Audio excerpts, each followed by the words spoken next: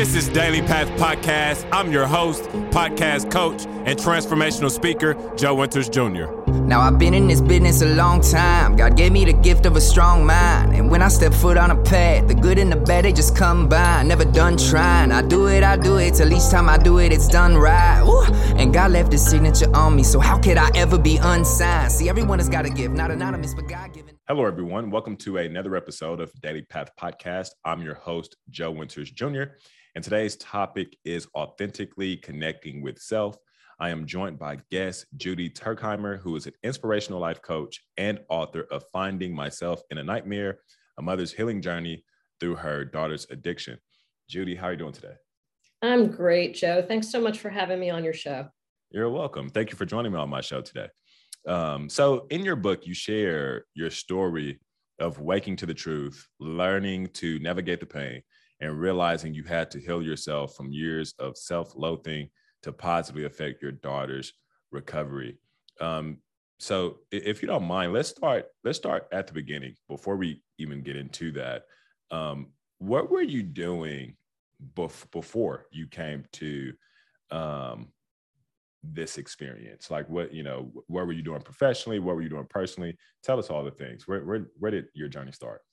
Professionally has been an interesting and difficult path in many ways. I, like so many people in my age group, I went to college right after high school because I was supposed to. I went in as an art major, came out as a business major. Really weird. Yeah. Wasn't really thrilled with the business world. And then I got married and had kids, which was my greatest gift. And I was fortunate to stay home with my three children until my oldest was 13, my youngest was 7, and my ex-husband left. And then there was a little bit of time that I kind of scratched my head and said, how am I supposed to do this? And I actually went back into the workforce as a counter person in a fast casual restaurant. And I loved it. Frankly, I absolutely loved the customers, and it was kind of a non-pressure thing. Fast forward, I needed something a little different for my brain, and my mom's a teacher, and she had been pushing me for years, substitute teach. So I started substitute teaching. I have since earned my master's degree in teaching, but I am still a substitute. A little higher level sometimes, but I'm still substitute teaching. However, in that 15 years or so, no, longer than that, he left me in 2002, so 20 years. I also went back to school and got my coaching degree and started coaching and finding out that really is where my passion lies. However, alongside one of my skill sets and also passion, there's just too many of them, is writing. And I knew I had a book in me. I had no idea what it was going to be. While I was in major trauma, and we're going to talk about that, a friend of mine said, you really have to write a book. And I said, yeah, but about what? And he said, about this, meaning about my daughter's addiction that she was running through. And this was the result, Finding Myself in a Nightmare, a mother's healing journey through her daughter's addiction. And that changed my life. Not the book writing so much, although that did change my life in some ways. That came after. But actually moving through the sludge of loving an addict was transformative. Interesting. Would you say that, would you say that you mentioned how you went back to coach and you found that coaching was your passion, one of your many passions? You also were passionate about writing. Would you say that before coming to your daughter's addiction, you were already invested in what you were passionate about doing, and you remained committed to that passion even through the addiction, or would you say that there was you had to put it on hold at some point? That's a great question, and as you were asking, I'm like, of course I was still passionate about that. That's my passion. And then I went, not so much during that intense period, which was about, I'd say maybe 18 months to 2 years of the intensity aspect, I shut down. I really did. I had to kind of pull in all my strength around me and push out anything that detracted from that strength. So as part of my healing journey, I learned, and all of what I'm going to say is in the book in some fashion, because I wrote the book as true to what was happening in my life as I could possibly do. And that required some really tough writing days and lots of tears, because I had to relive it over and over again. But because I was so fragile, I had to erect boundaries that I had never before erected. And that looked like, no, I can't do that for you. No, I can't be there for you. No, you can't call me while I'm at yoga, trying to, relax a little bit from the thing I call my life. So that was a huge shift for me. A lot of people, particularly women, were taught to be people pleasers, and we give, except to ourselves. We don't give to ourselves. We don't think it's okay to give to ourselves. If I don't bake that cake for the party, then what are they going to do? Well, what are they going to do? Go to the store and buy it. But, there's this pressure, and that's kind of a simple example, but there's this pressure. They're counting on my cake. They love my cake. I need to, give up the time in order to make my cake. Well, I've got 16 other things to do. I'm stressing beyond stress.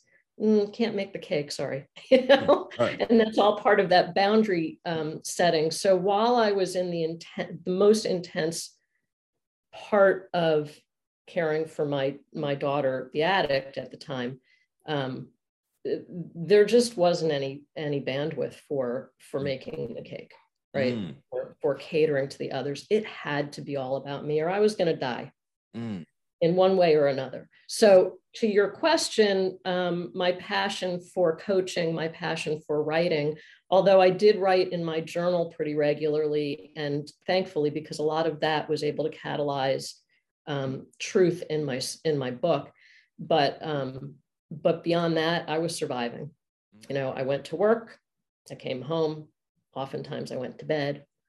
I was exhausted by what was happening around me. And also going to bed gave me the illusion of avoiding what was there, which I did a lot of in the beginning. Definitely.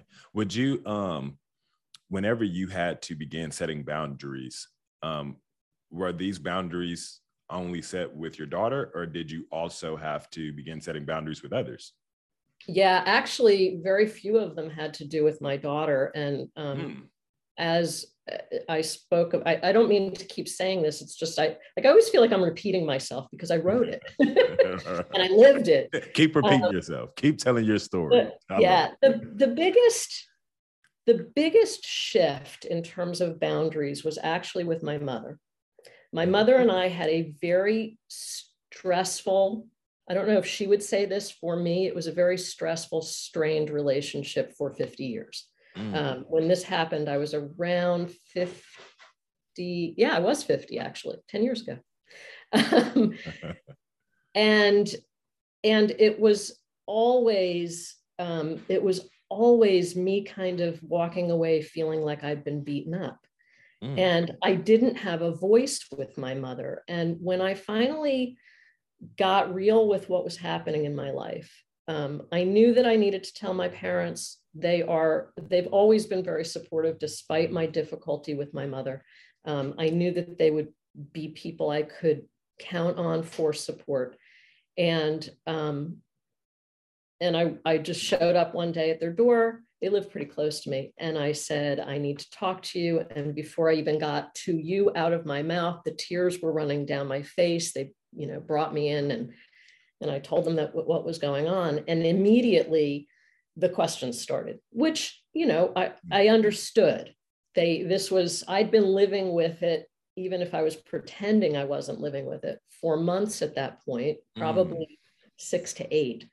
And it was new to their ears. And so I answered what I could. And when I was done, I don't know why, divine intervention said, Mom, Dad, I love you.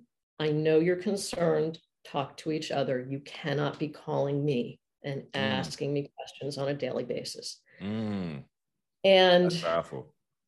That's powerful. Yeah. I don't even mean to cut you off here. No, but I do want to ask you that statement, that decision and statement alone, how impactful was that to your life? It was probably one of the most game-changing moments of my life. Why would you say that is, if you don't mind me asking? Well, so my mom, being my mom, called me next day. Where is she? How is she? What are you doing?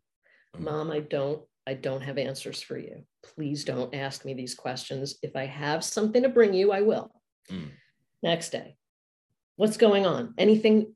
Mom, you can't keep calling me. And the third day after I went to yoga, which was sort of my respite, it was my only respite. And I came out of yoga and there's a message on my machine or on my voicemail, call me. And my parents are, they're 30 years older than me. So they were elderly even then. And I was always concerned because I'm the closest family member, physically closest to them. Called my mom back and she did the same thing. And I said, I cannot and will not do this. If you call me again in this manner, I'm not going to pick up your call anymore. What happened was, and I can't speak for my mom or for my parents in terms of how that affected them. But over the course of the next 6 months, they were nothing but supportive and lovely. And over the course of, I'd say a year to 2 years, I almost hate to say they, because it really wasn't my dad, it was my mom. I've always had a nice relationship with my dad. My mother shifted. And how energy works is my energy changes, your energy changes to accommodate my energy, right? So and this is something that I really believe in terms of healing the addict. When I changed my energy, when I healed myself, that energy moves out. And my daughter is one of the closest people in all ways to my energy. And so I do believe that helped her to shift. But so my mom stopped pressuring me for things that I couldn't give her. I was then able to sort of step back from her because I wasn't constantly feeling agitated as I had most of my life. I was able to sort of move back and say, she's kind of a cool person, and get to know her, right? And it just built. And I found my voice also as a benefit of that boundary setting. I was able to, and I'm a coach. So, coaches we're taught to ask questions, to articulate, to be curious, right? So I came from this place of curiosity. And when she said something that made me prickle, I was suddenly able to say to her things like, well, why would you say that? Or what do you mean by that? Or I'm not sure I agree, right? So this dialogue started, and it just it just grew from there. Everything with her shifted, and because of my shift, everything with everybody else shifted, right? I found myself being more patient. I found myself being curious more often. I found myself, rather than reacting, I found myself thinking about what was being said to me in every realm, right? So yeah, it was a huge moment. I can see, and you said a lot there that I think all of us can learn from in terms of actually setting boundaries and and not only setting boundaries, but being diligent in upholding those boundaries. You know, I like how you mentioned that you said that third time you had to say, you know, you can't keep calling me in this manner or I will not pick up your call anymore. And that's powerful because I think that, you know, if we're not careful, we have a tendency of believing that our words is going to change something when it's going to require action. And so it's a beautiful thing to hear that, you know, for you to reach that point and for your mom to have that shift as a result of you setting your boundaries, upholding your boundaries, owning your voice. That's just a very powerful and inspiring thing.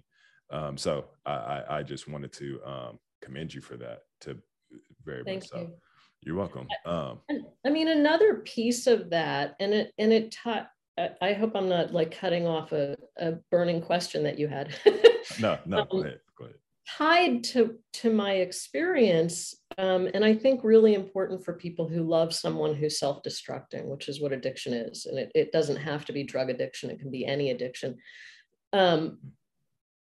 I learned to respect my mother. I learned to respect where she'd been, what her experiences were, how she came into being who she is, just like I honored my own path. And that was kind of a result maybe of boundaries, but in addition, in trying to grapple with the real possibility of losing my daughter, I had to accept that as individuals, right? No, take out the familial relationships. As individuals, we are on a path. My path, I believe, is to help people to find who they are authentically and to live happier lives. I didn't know what her path was, my daughter's, and I had to respect it. And I say in the book, I had to accept that if her path took her to her death, that was her path, and it didn't have to take me down. I mean, it would have, there is no question that I would be emotional, that I would be devastated, but it didn't have to crumble me. I could still thrive in my path. And so that respect that I was able to give my mom and start to learn that she was a real person with real feelings and real experiences that were credible, I also had to go there with my daughter. And so that ripples out also, when you get to that place where you can actually respect each individual path, things stop being personal, right? They stop being attacks on me, or I've never been a woe is me kind of person. I don't wallow in victimhood, although I've had my moments. And certainly there were more before this happened than there are now. But we all have experiences that inform how we're behaving in this moment. Right, definitely. So I believe we all can learn something from that. So please tell us about your daughter's addiction. Like, how did you find out about it? And what was your your original response to your finding? So my other two children started saying things to me. Mom, Kayla's using drugs. Nah. Well, these things are disappearing. Nah. Right. So I call them whispers, and there's a chapter that's devoted to these whispers that I heard. People, as it got worse, more people said things like, hey, have you noticed these behaviors? Have you noticed this, whatever? All of those things were also easily explained because she was a teenager. She was in her second year of college, community college. She was out with a boyfriend. She was, out with other friends. She had mellifluous excuses. One of my favorite words. So that means they were just easy and fluid. And I didn't want to believe that there was a drug problem. So I believed her. Simple as that. I believed her and I believed her and I believed her, and things were disappearing. And my other kids were saying, things are disappearing. Wake up, mom. Nope, I'm going to stay sleeping because it's too scary to wake up. Of course, eventually I had to wake up. There was a particular event that made me go, okay, game over. And you can sleep, but your mind's still working. So even though I say I went to bed, I say I kind of ignored it, it was always there. You know, once you see something, you can't unsee it. Once you're aware, you can't be unaware. And that goes for positive and negative things. It's one of the things that I teach my clients is that you don't have to do anything with this. Just being aware is going to work on you. And as it works on you, you're going to shift, whatever it is, right? So it was working on me. This nightmare was working on me. And I guess you would say that it reached critical mass. The numbers of things that were gone, the money that was gone. I couldn't keep just pretending it away. And there were levels after that of my willingness. One of the things that I really urge people to do is to get information. One of the reasons that I was so ignorant to what was going on is that I had never experienced drugs in my purview. I didn't know what that looked like. I wasn't privy to that as a child or a young adult. I just didn't know. And so later on, I found out that the behaviors I was seeing were classic heroin addiction behaviors, but I didn't know. So one of the things that I urge people to do is to get information. Just get informed. And that is one of there's 3 reasons that I wrote my book. One of them is so that, you know, and this was me, I'm not a group person. I'm one-on-one, I'm great. I'm not great in like a meeting, what they would call a meeting, you know, an Al-Anon meeting or whatever. I am a little bit of an introvert, and lots of people just kind of shuts me down. So one of the reasons for the book is if you're like me and you just kind of want to sit in the privacy of your own home and get some information. Of course, the internet has lots, good and bad. You can sit down with the book and kind of get a view of what it looked like for me. And a lot of things are going to be the same if you're dealing with an addict. So that definitely makes sense. Where are 1 or 2 places you would recommend people to get information from? Oh, well, of course, I want people to buy my book. Absolutely. I'm going to include the link in the show notes as well. Definitely so.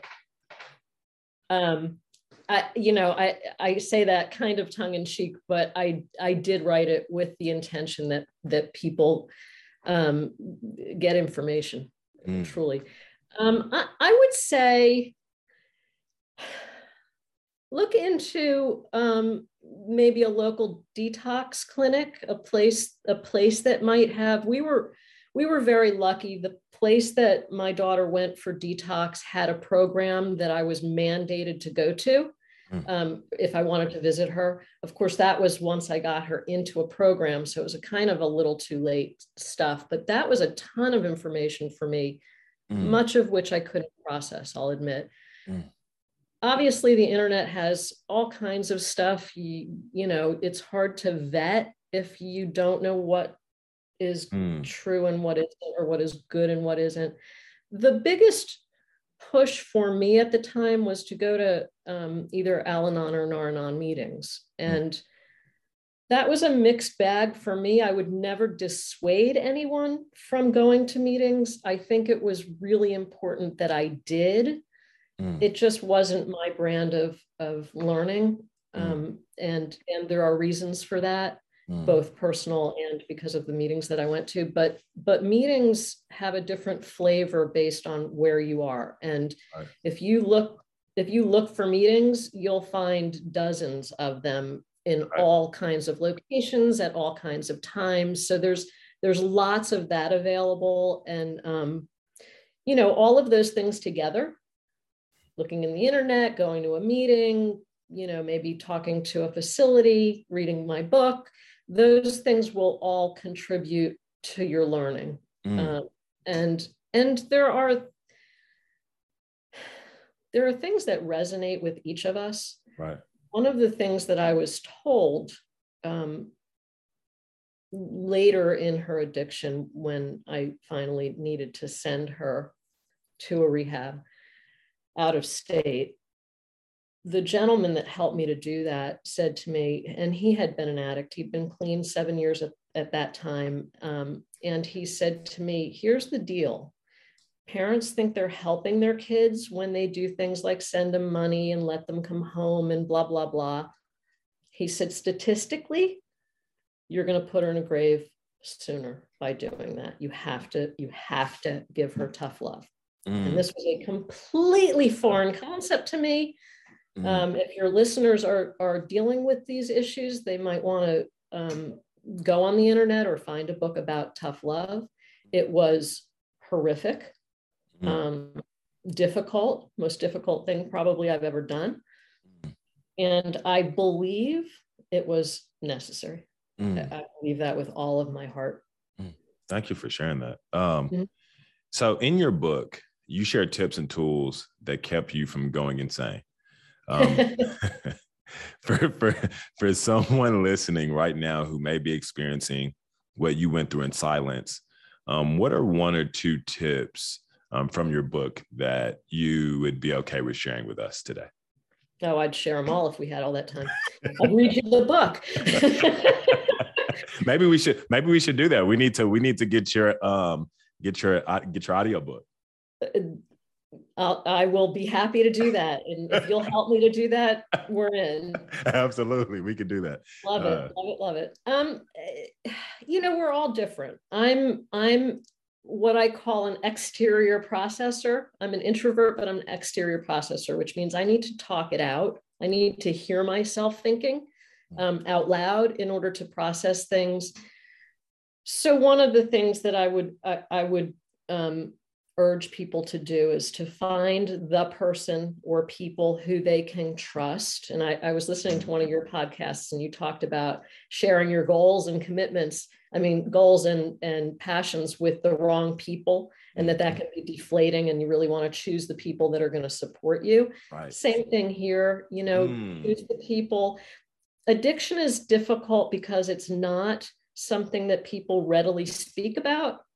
There's a lot of silent sufferers out there, both addicted and loving an addict.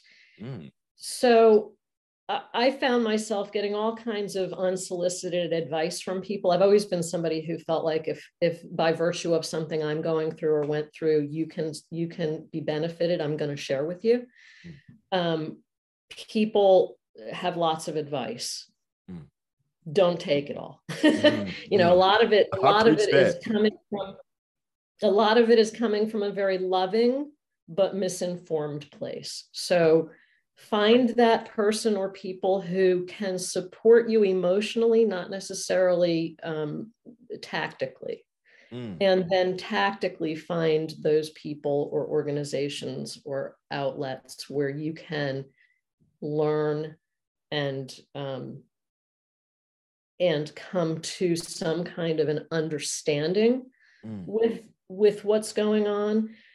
On the other side, it was uber important for me to heal myself. And we've been on that through this whole conversation. I believe that if you are broken, you're not going to fix your kids. You're not going to fix your friends. And truthfully, we don't fix anyone except ourselves. But I think that as you heal, come to terms, find your meaning, your authenticity, I believe that energy not only saves you, but it ripples out. And even if it doesn't save your addict, it impacts others positively. So when we do good for ourselves, when we figure out how to love ourselves authentically, that action ripples into the world. And most of us will never know how much, I happen to believe a lot. Mm. You know, I definitely agree with that. It is a lot. And it really comes down to that. I remember whenever I was playing sports, football specifically, coaches used to say all the time, you never know who's watching you. You never know. You never know. And that's really what this comes down to. You heal yourself, you be graceful to yourself, you treat yourself with care, you be all that you can be, and you never know who's watching.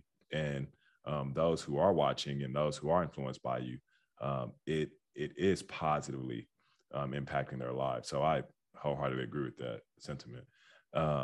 You are currently coaching others on connecting to their authentic self. In your experience, what have you noticed to be some of the main reasons that prevent people from being authentic?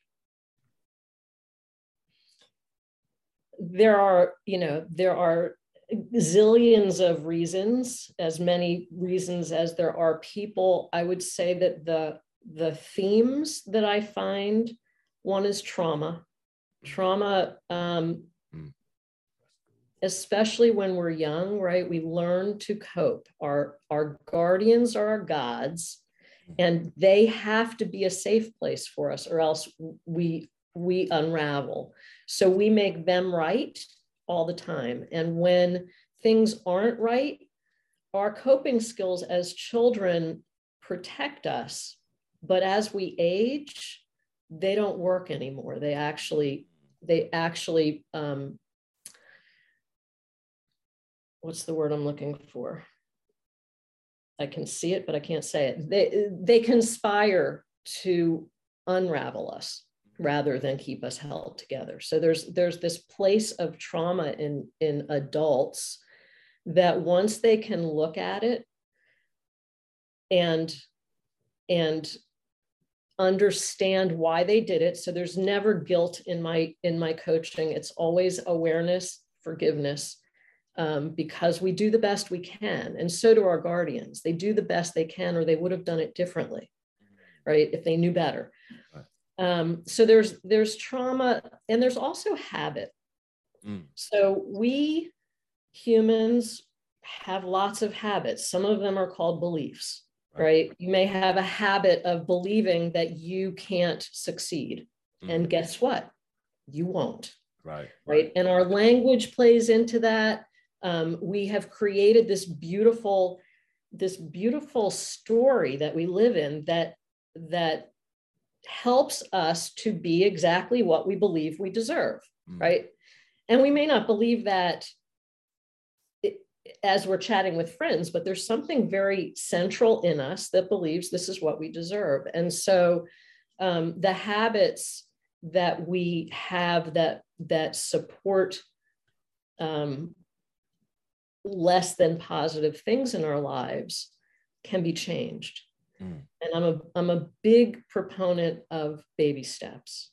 When I was going through the nightmare, I had a friend who would say to me, just take one positive step. And at the time I belonged to a gym, and I knew that going to exercise would help me.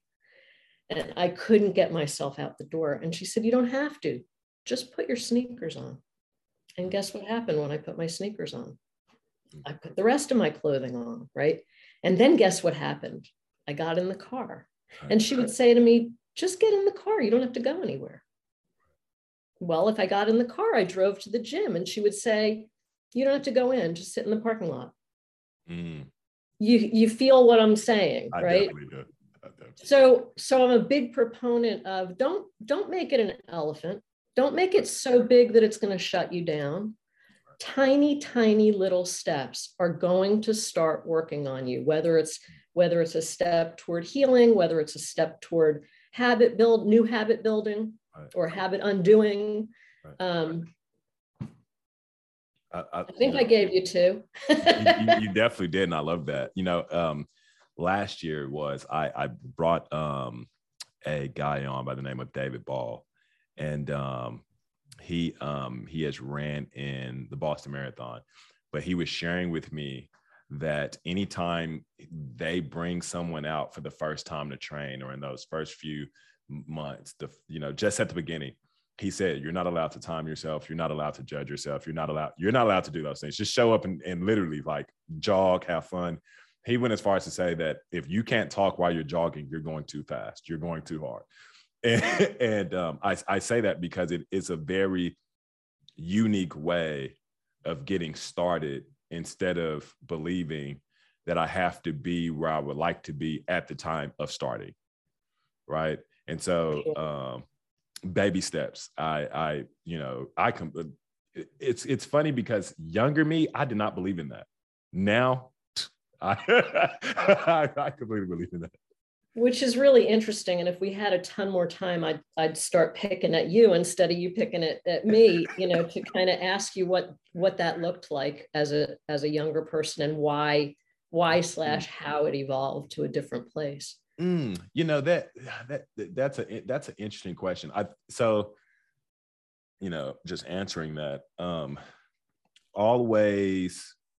I was always taught like work ethic, be the hardest worker in the room, never let anyone outwork you. And I live by that. But what I've somewhere along the lines, it was in my undergraduate, I had heard the idea that our greatest strengths are also our greatest weaknesses.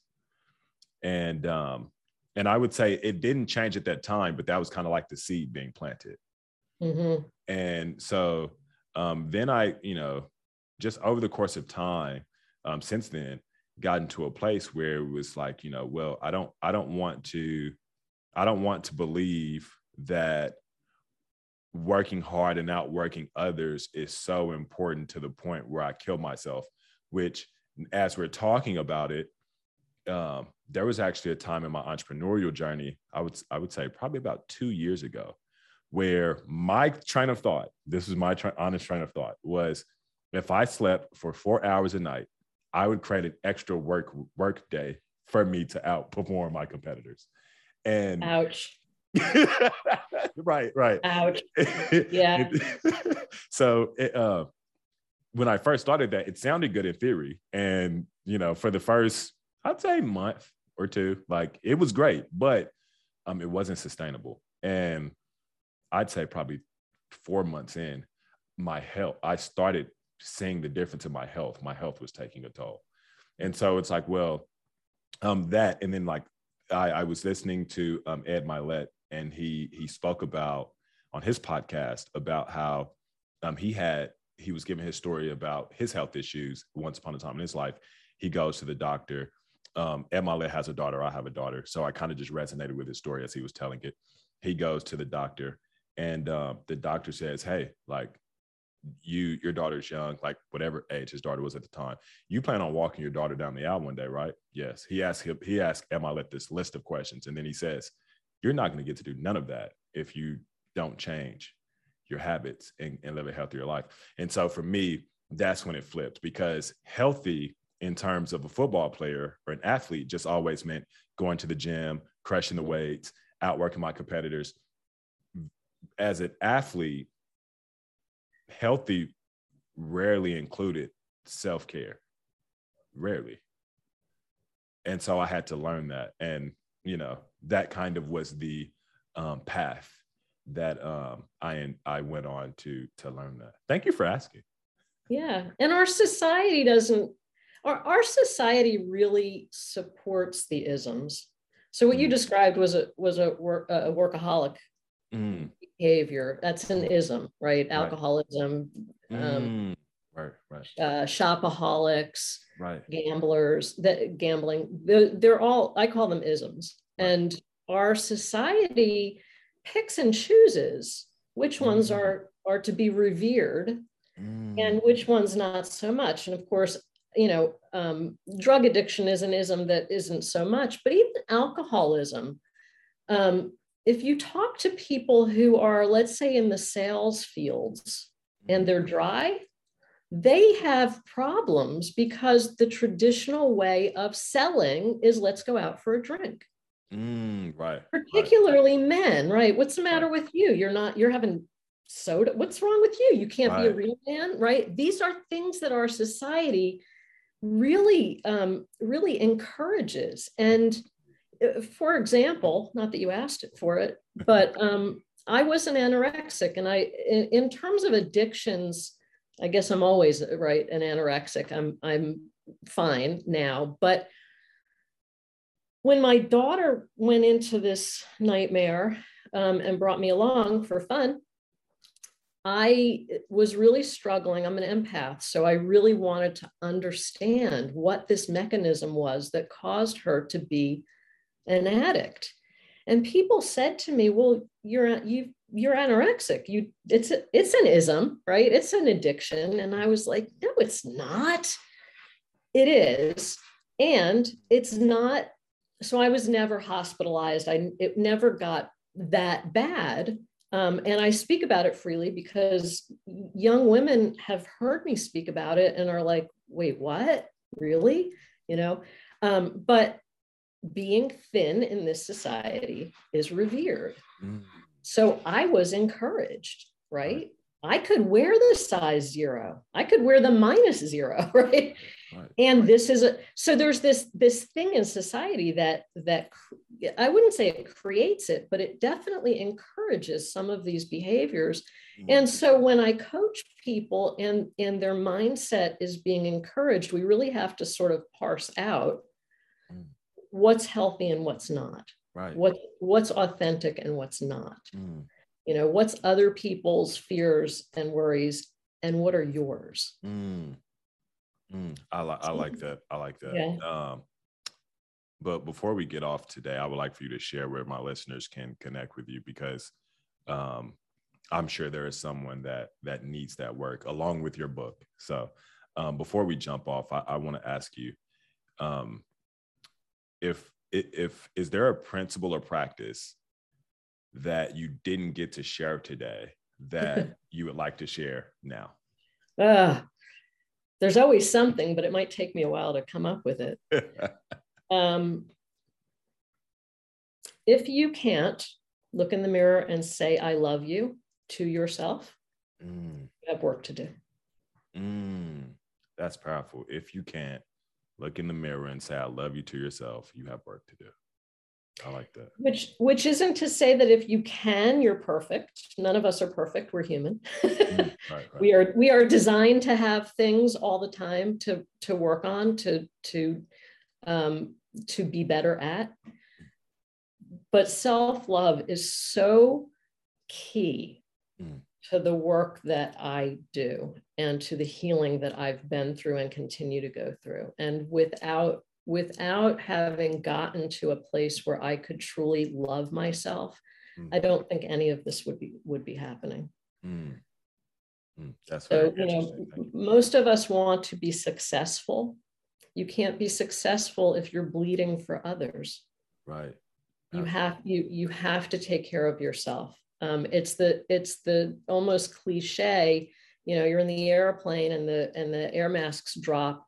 Put it on your own face and then put it on your children's face, because if you die, your kid's not going to survive either. So you have to take care of yourself. Right. And as parents, I mean, there's so many good reasons for doing this work. Because we, by and large, parents want the absolute best for their children. Right. And if they're teaching their children their isms, if they're teaching their children their lack, and we all do, I did, it's not on purpose. There's nothing menacing about it. But if that's what our children are seeing, that's the gift we're giving them. And the opposite is true as well. So if they are seeing us working toward health, there's a part in my book where I talk about going back to school, and that I was delighted to be going to school alongside my kids, because they got to see the dedication and the hard work, and that you could change yourself at any age. That was my thought then. So it works both ways. You do the work, your kids benefit from seeing you do the work and knowing it's okay to do the work. Right. And not only is it okay, but it's imperative. Right. Or you stay where you are and you continue to offer them a viewpoint that's not quite as authentic, not quite as whole, not quite as healthy. Absolutely. Thank you for sharing that. If you don't mind, can you please share with us where we can find you, connect with you, and get your book as well? Absolutely. Thank you for giving me the opportunity. So I do have a website. My coaching business is called Color Your Rainbow. It's coloryourrainbow.com, no spaces, coloryourrainbow.com. And there's a fill in if you're interested in getting more information or working with me that you can send, and then I'll get in touch via telephone or email. The book is available at most online booksellers. I believe some offline booksellers have picked it up. I don't know about that yet. It's called Finding Myself in a Nightmare: A Mother's Healing Journey Through Her Daughter's Addiction. So if for whatever reason you can't find it, certainly go on my website and contact me, and I will hook you up with a signed copy if you'd like to get it from me. That all works. Right. I hate to say it because Amazon has it. I'm not a marketer for Amazon. Amazon has it. Barnes and Nobles has it. Some of the smaller booksellers have it. So it shouldn't be hard to find. Thank you for sharing. And I am more than happy to be a resource for people. So they can get me through my website, and I'll respond. Thank you. Thank you for joining me today, Judi. Oh, thank you, Joe. It's been an absolute pleasure. You're a delight. Thank you. Thank you. To my listeners, I hope you take something from today's episode and apply it in your daily path. Until next time, have a blessed day. I wanna be unique, got more than my kid I could teach. I want you to hear when I speak. I wanna free people imprisoned by stigmas and popular common beliefs. Don't want you to think, I want you to feel. Look down inside you and tell me what's real. If you're unsure, then you're uncured. We only get one life, man, it's a big deal. Do you love what you do?